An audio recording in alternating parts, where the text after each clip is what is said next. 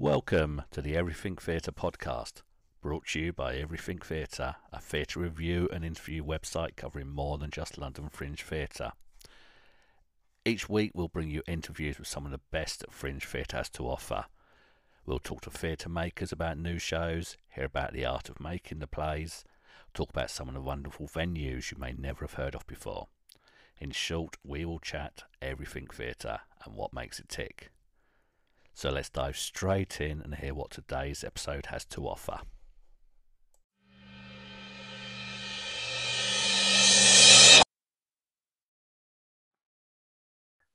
I've got Jack Condon with me today. Jack is the writer of an upcoming play called If Destroyed, Still You, which is coming to the Hope Theatre 26th of April to the 14th of May. Jack, lovely to meet you. Do you want to tell us a bit about yourself and then what the play's about? Yes, lovely. It's one little note. It's actually If Destroyed, Still True. I've written you down. That's a good start, isn't it? Tell us a bit about yourself first, Jack, and then we'll talk about the play. Smashing. So I'm Jack Condon. I'm an actor and a writer. Grew up in a place called Eltham in southeast London. I discovered acting quite late, to be honest. It wasn't something that was really pushed in the community I grew up in.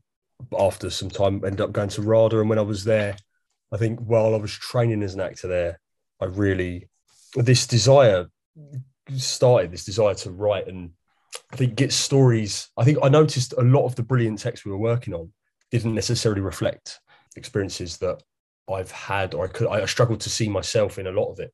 I firmly believe that theatre is for all people. And I mean, I think I'm a living example of that. I had no idea this is the way my life would go. And I think I got very fortunate. I saw some brilliant shows and joined some great young acting groups, community acting groups, and they really inspired me to get out there and learn more. And I think with my writing especially, I want to sort of tell stories about underserved groups, and I really want to prove that theatre can be very accessible and can have a huge effect on people's lives. So that's where I'm coming at it from. Yeah. That's quite interesting, actually. So let's go back to that, what you've mentioned there about you started writing to reflect, because you didn't see something that represented you on stage, yeah? Yeah. I've had a few people say exactly the same thing to me. It's really interesting that's what they wrote, because they wanted to write plays, because especially like actor writers like yourself, I suppose, isn't it? I had Charlotte and Tilly said exactly the same thing to me. She wrote Almost Adult because she said she didn't see any plays that she wanted to act in. And I suppose it's sort of similar thing, isn't it? That you're coming from a different life experience. Absolutely, and also like highlighting the significance of those stories. That's a big thing we're pushing at Jawbones Theatre, is that our niche, so to speak, is the telling of epic everyday stories, and they are the stories of the people you see in the street. They're everybody's stories. There's nothing necessarily seismic has to happen, but what's going on under the surface is, deeply profound and very, very important. I think it's highlighting sort of the amazing things. And I see it in so many people I grew up with, or people I know now and live around. I think so many people's lives everybody's lives are so complex. And I'm really interested in shining a light on that as a writer and kind of uncovering how amazing as people we are, I think. And just proving that there is so much significance in everything, like the significance in the everyday. They're sort of stories at the moment that really appeal to me, and they're the kind of things at the moment that I'm putting on the page. Your play If Destroyed, Still True, get that right. So you've written this. Are you starring in this? Are you acting in this as well? I will be in it as well. Yeah. Okay. Brilliant.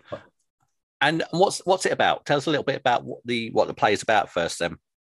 Okay, the piece is essentially, it's a play about identity, where we come from, where life takes us, and what happens when we move away from a small town that is a big part of us. What happens when we leave that place and where we find home. Essentially, it's what happens when the place you grew up is no longer the place you necessarily call your home, and then where you place that, and the effect that has on your relationships with people from that place, but as well as the new people in your life. It examines all kinds of things. It's a real, I mean, I think it's a very sort of universally relatable thing in that sense. I think a lot of people don't necessarily live in the place they grew up and can find going back there challenging in various ways and extremely comforting. And I think it's about, yeah, looking at the journeys life takes us in and the things we stand to lose if we deny all of what we were, the things that have made us. Am I right in thinking it's based on sort of a sort of coastal resort, a sort of a seaside town or something? Yeah, so for the sake of this specific production, we've set it on we set it in a sort of non-specific coastal town in Essex. But really the play's about every town that exists in the shadow of a bigger city. So, it can be Bury to Manchester, it could be South Shields to Newcastle. And actually it's inherent in the text, it's like written in the text. And there's a performance note at the top about how, because I mean, I'd love for this place to be taken in all different directions by different companies, different groups. And I'd love to hear it in different accents. And there's a note that says, slang terms and geographical reference points can be adapted based on where who's doing the play from production to production. And I think, yeah, it's about being in a town that has been forgotten or feels forgotten and moving away from that place, but knowing that that place is still a part of you. And you said, did you say you come from South London, didn't you? Southeast London, yeah. Not Eltham. I can't remember. We said now. It's Reed, didn't it? No, it was Eltham. It was Eltham. Oh, it was Eltham. Even though it's sort of based on sort of a nondescript Essex town, is it? Do you feel that's written from sort of how you feel about your sort of where you were brought up? In part, yeah. It's pulled on experiences myself and some of my peers have had. Like I've got lots of friends who've grown up in lots of small towns around the UK, and somewhere like Eltham it's in London, but it's also not in London. It's sort of in the shadow of. It's on the cusp. It's very much. It's places on the cusp. It's like you're there, but you're not quite there. Like London is just over there. It's just out of reach. I don't know. It's a funny thing, and it does a funny thing psychologically. I think there are a lot of places in the country where people sort of define where they live. Like a prime example being obviously, house prices are ludicrously expensive, but like a lot of my mates have moved out into places in Kent, but often they talk about how close that place is to London, and that's how they kind of define where they live, rather than saying, well, I live in this place and it's this, and this. But I think there are so many, say, small communities around that they fall under the shadow of the bigger city. And I think it's about highlighting those places and putting those people on stage. I mean, I think it's a very funny place, also a very sad place. And it's also, there's a lot of myself in it, I think. And the experiences I've had, obviously going away to RADA and then coming back home was I started RADA when I was 21. And that, had a profound impact on me and changed a lot of how, I don't know, like sort of my imaginative horizons were so blown open, possibility of what the things that, could be done and the groups I was mixing in. It was just all very, very different. Yes, there's elements of that kind of identity crisis. Because it's like, well, for 21 years, I've been this thing. And now suddenly I feel like I could be one of a million things. Is there a part of, moving away from your, where you were brought up and your friends there, you change, is an issue of, you change and almost grow up by moving away. So going back, you're different, aren't you, when you go back? Would that sort of be a fair reflection? Yeah, certainly. I think, and that's the thing, everybody does change. And that's something that's certainly explored. It's very much a play about communication and miscommunication. And not so much now, we're all much older, much more mature, and we all have taken ownership of our own lives. But when you are in that sort of early 20s period of existence, you're looking for things to latch onto that define who you are. I found it tough going home and meeting up with mates, and suddenly conversations that would be so free flowing and easy are suddenly really stilted and slightly awkward, and I don't quite get the jokes anymore, and I'm being misunderstood and I'm misunderstanding. And it's very much a play about that, like communication, miscommunication, and what we stand to lose if we lose the ability to communicate effectively. Essentially, there's the character James is caught in the middle of the play. He's gone off to Leeds Uni from this town, met Charlotte, who's a brilliant woman, come into his life, really changed. They're changing as people. And she's from a very different background to John, who's from the town. And it's a really sort of I wouldn't call it a love triangle as such, but like there's particularly at the top of the play, you see two people, you see a person torn between two versions of their life. And it's like, well, there's my Leeds University and this kind of world I exist in now, and also all of this stuff that's built me to the person I am. And it's about finding ways we can better communicate, really, and what we stand to lose if we don't, losing ourselves and with other people as well. You go touch on things, mental health, social alienation in this, aren't you? So do you feel, I mean, social alienation especially, that goes hand in hand with coming from these small, like say these small, almost isolated towns that probably still quite small compared to the bigger towns. I'd say I'd say that if your character goes to Leeds University, so coming from a big cosmopolitan place like Leeds back to a small town, there's a change, there's a sense of alienation for those people still remaining in their hometown.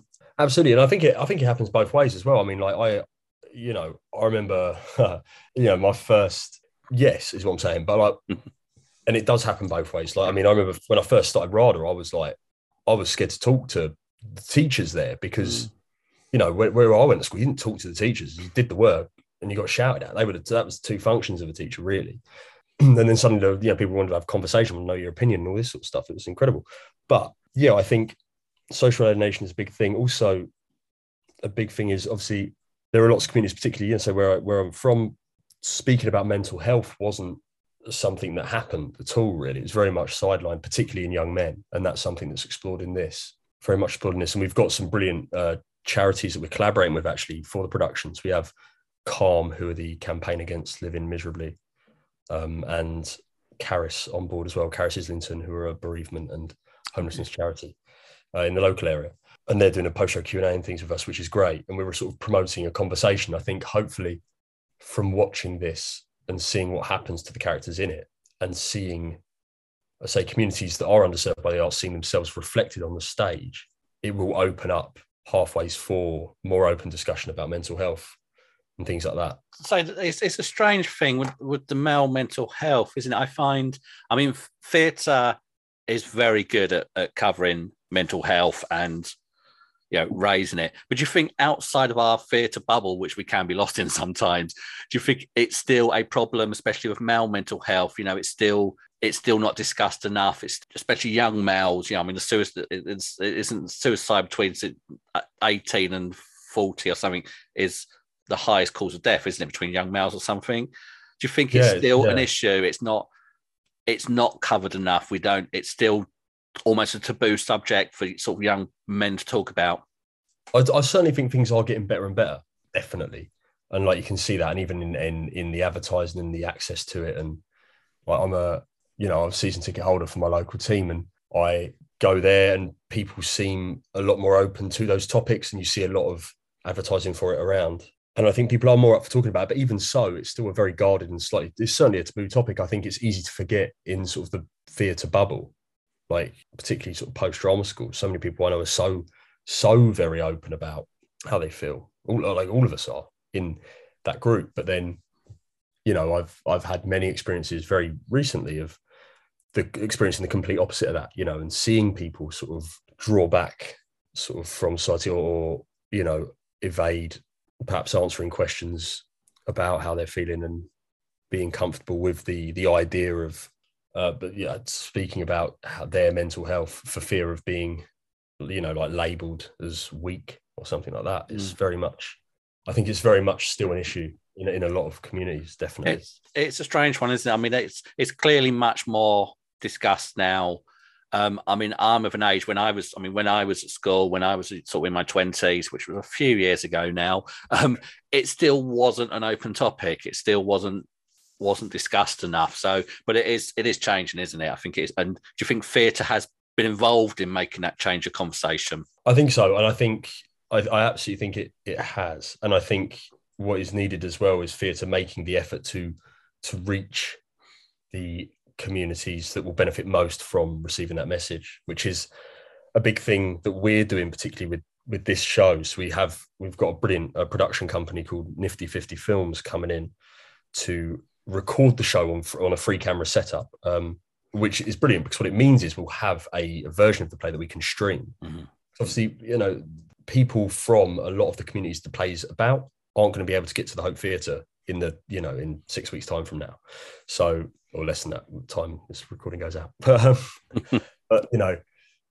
having that stream and having that as a very accessible way into theatre as well, I think is brilliant. It means we can send those, and we will be sending the film out to underserved community groups and schools around the UK. And then it's a very accessible way to get into the theatre. I think I don't think recorded theatre is necessarily I don't think it is the ideal way to experience theatre. I think you always want to be in the theatre if you can. Yeah. But if you can't, particularly in an age where we're all so used to watching, almost everyone has a streaming service they use, on their laptop or on the telly or whatever. So I think it's a good way of making theatre more accessible is having recorded shows, because it's a bit like watching Netflix, Yeah, let's go on to the filming of it. Yeah, so is it being filmed to increase revenue? Sort of, is it going to be shown via the Hope doing an online service for it? I take it, or are you filming it more because you want to send it out to schools, to small communities, to try and get it shown,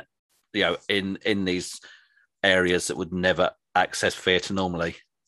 Yeah, I think it's sort of a mix of three things. There was obviously, particularly at the time the show was programmed, which was a long, long time ago, there was a lot of unsurety about what would be happening with the COVID situation. We certainly did a good contingency plan for that. So this is factored into that.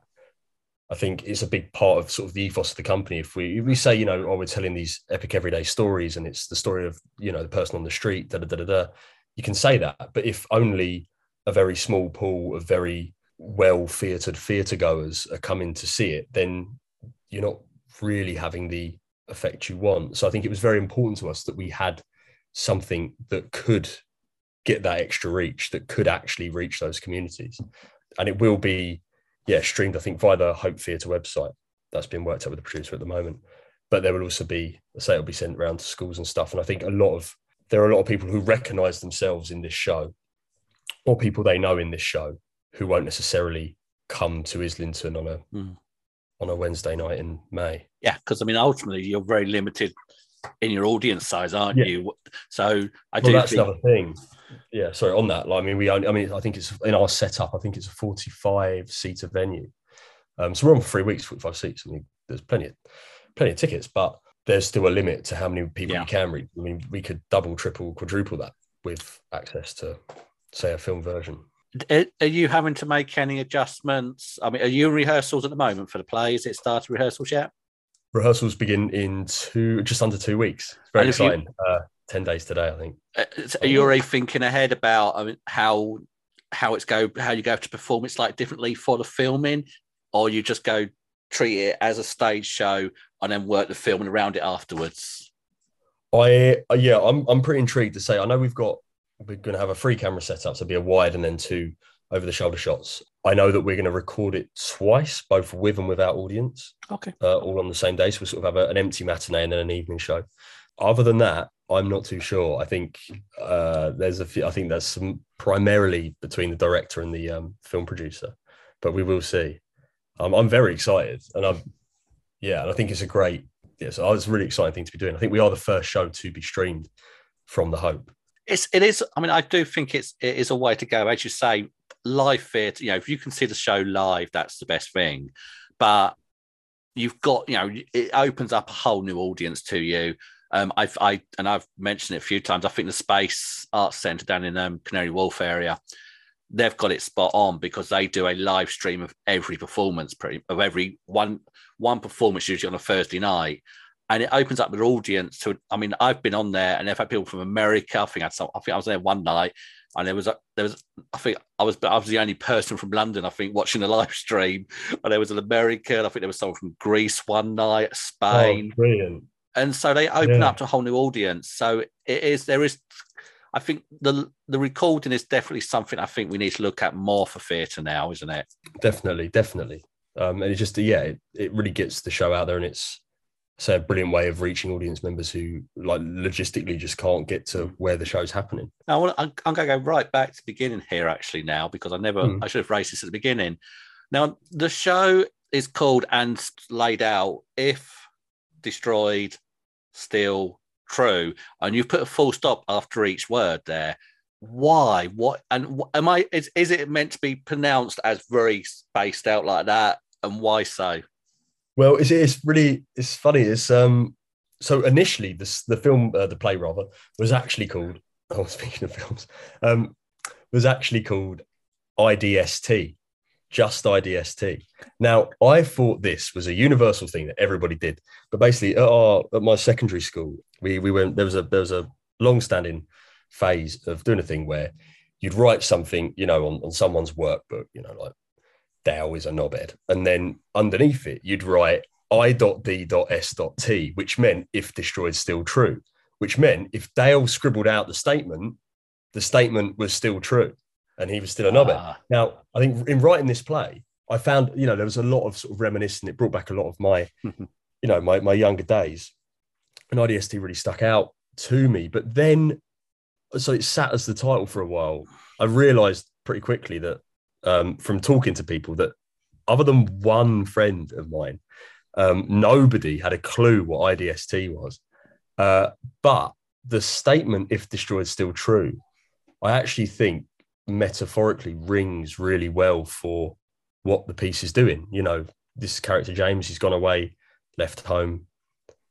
But, even if that past is destroyed, for want of a better word, it's still true of the person he is. And it, I think, speaks, sort of as a kind of happy accident. It's become quite a profound title for the play. Everything that happens in life, no matter what, it still forms us, no matter how forgotten or gone it is. It's part of what makes us the person in the present. And I think the play's set over 8 years, and we see the same cliff edge sort of intervals, and you see it slowly age, and there's the erosion, and the sound of the waves is a repeating theme. And it's that stuff, these bigger than us forces that are at work. A lot of the play, a lot of the actually, so it's a play about communication and miscommunication. A lot of what's going on is actually not spoken. It's a lot of it is about what isn't said and the effect that has on people. So IDS. So I mean, I call it I.D.S.T. Nobody else seems to. If lots of people call it If Destroyed, which is quite cool. If Destroyed, it's quite catchy. But I mean, it's If Destroyed, still true to be said like that. I like I.D.S.T. But I feel like I might be forcing that a bit now. I feel if you put I.D.S.T on a poster, I think it would stand out the same way If Destroyed, Still True stands out. So I do think you've made the right decision to actually spell it out a bit more. It is quite an interesting phrase. It's actually a really interesting phrase when you think about it in that manner. So you're on the Hope for 3 whole weeks. Mm-hmm. Quite a run, isn't it? Is this your first big production? For Jawbones, it's your first production, isn't it? Yes, it's absolutely. So this is our debut production. For yourself, though, have you had other things? Have you had a sort of full-length plays on the stage before? Or this is also my first full-length play. I've got a couple more sort of irons in the fire things hopefully coming up in the next year or so. But this one is this is the first one. It's very dear to me. It's been going on for a very, very long time. It began the sort of the seed to write it was sowed while I was at RADA and looking around and sort of thinking about my life, to be honest, and thinking about how far I'd come and how much had changed. And it sat dormant for a while, to be honest. It was a play in my computer on a notepad somewhere until lockdown came. And I thought, I'm going to sit down and I'm going to actually do this. And that's when it started to grow. I mean, I've been working on it for about 2 years, and there's been various versions of it. It began as a conversation with a friend of mine who I was at RADA with, who Theo Ancient is his name, brilliant actor. He's also in the production, and he's from a small town in Essex called Harlow. And we were sort of talking about we'd had very similar experiences of going home, and that's really where the play began. And he and I actually wrote a short play together, which grew and grew, and then at some point he separated himself from the show, and then I took it forward, and it developed and grew and changed, and it's sort of it's very much, I'd say it's a play set in a world we co-created, its own play now. So what's your hopes after this? So say 3 weeks at the Hope in April, or April, May, isn't it? End of April, beginning of May. And then, and I think you mentioned this about hoping you want to take it on from there, see how this 3 weeks go, and then see if you can get picked up for elsewhere, or what's the plans? Yeah, absolutely. We're hoping really to take the play, as we're saying, nothing compares to live theatre. And what we'd really love to do is, off the back of a brilliant run at the Hope, launch a tour of the piece, probably in early 23, maybe late 2022. I don't know too much about booking tours, but to get the actual piece out to the communities that it's about, that it's for, who see themselves reflect on stage and hope to think, oh, this is great, I'll go and watch another play. Oh, this is really interesting. Something that we want to get out and about. We really want to get around the UK. I'm saying it's something. If there are any regional theatres listening in, then please do get in touch. I'm finding it's a topic that I've had quite a few conversations with. I mean, won't get too deep into this right now, but I've been speaking to a few people lately about how you get fringe theatre outside of London and how you tour. Because obviously touring is not that easy because of the cost of it, isn't it? So it's a topic, it's a conversation I've been having with a few people recently and sort of trying to work out how best you could do it. So it'd be interesting to see. Yeah, I think it's something that I think more and more people are looking at now. Sort of, I think, especially where there's 2 years shut down, people are now thinking, how do we get these plays out to a bigger audience? Yeah, I've sort of a couple of people I've spoken to lately, and we've had exactly the same conversation. How do you tour, or how can we get this show outside of London to a wider audience? I mean, I can imagine that sort of, especially something like this, you are aiming at, you could almost aim it at little towns and little villages. Well, absolutely, and there are so many. There are so many beautiful small theatres around the UK. In so many towns have a theatre, and I imagine some people not even sure that they're there, but they're the places we want to bring it. We want to really get it in those spaces and get it into the communities. It would be good. It would say, I do think it's something we really need to be seeing more shows try and push outside London. Besides this, you've got other things in the pipeline writing wise then? Absolutely, yeah. I'm working on a very exciting project about non-league football teams, actually. Again, a piece that I'm hoping is going to sort of cross-pollinate a theatre audience or a traditional theatre-going audience with a sort of people who support their local non-league club, which is exciting. And sort of it's a piece of real celebration of those communities and the work they do, because there's so many of them, they're volunteer run often and done so extremely well, and they really suffered during the lockdown period because they didn't have the same financial support that bigger football teams had. So that's my next big writing venture, really, as well as I've got a short film, hopefully soon to be finished, that I'm working on with a brilliant production company called Bigger Pictures Productions, which we're hoping to crack on with, soon. But at the moment, everything is very much like focused on this. Yeah, the rehearsal draft is due on Friday, and I'm very aware that it's Tuesday night of that very week. So you're doing last minute sort of rewrites even leading up to the start of rehearsals then? Absolutely. I think I've read the play about 5 times today. So just to wrap things up then, so 60 seconds, one last chance to tell us why should we come and see If Destroyed Still True at the Hope Theatre between 26th of April, 14th of May. Absolutely. Well, it's a play about identity, where we come from and where life leads us.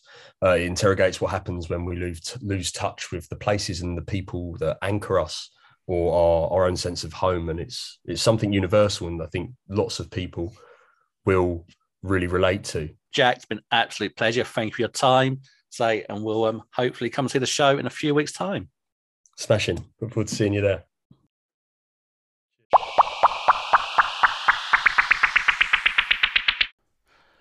Thanks so much for listening. Please check out our website at everything-theatre.co.uk, where you can find reviews and past interviews that we've done. And please subscribe so you don't miss future episodes, where we'll be talking to more of the amazing people who make theatre the wonderful place it is. This has been Everything Theatre. We hope you enjoyed. Yay!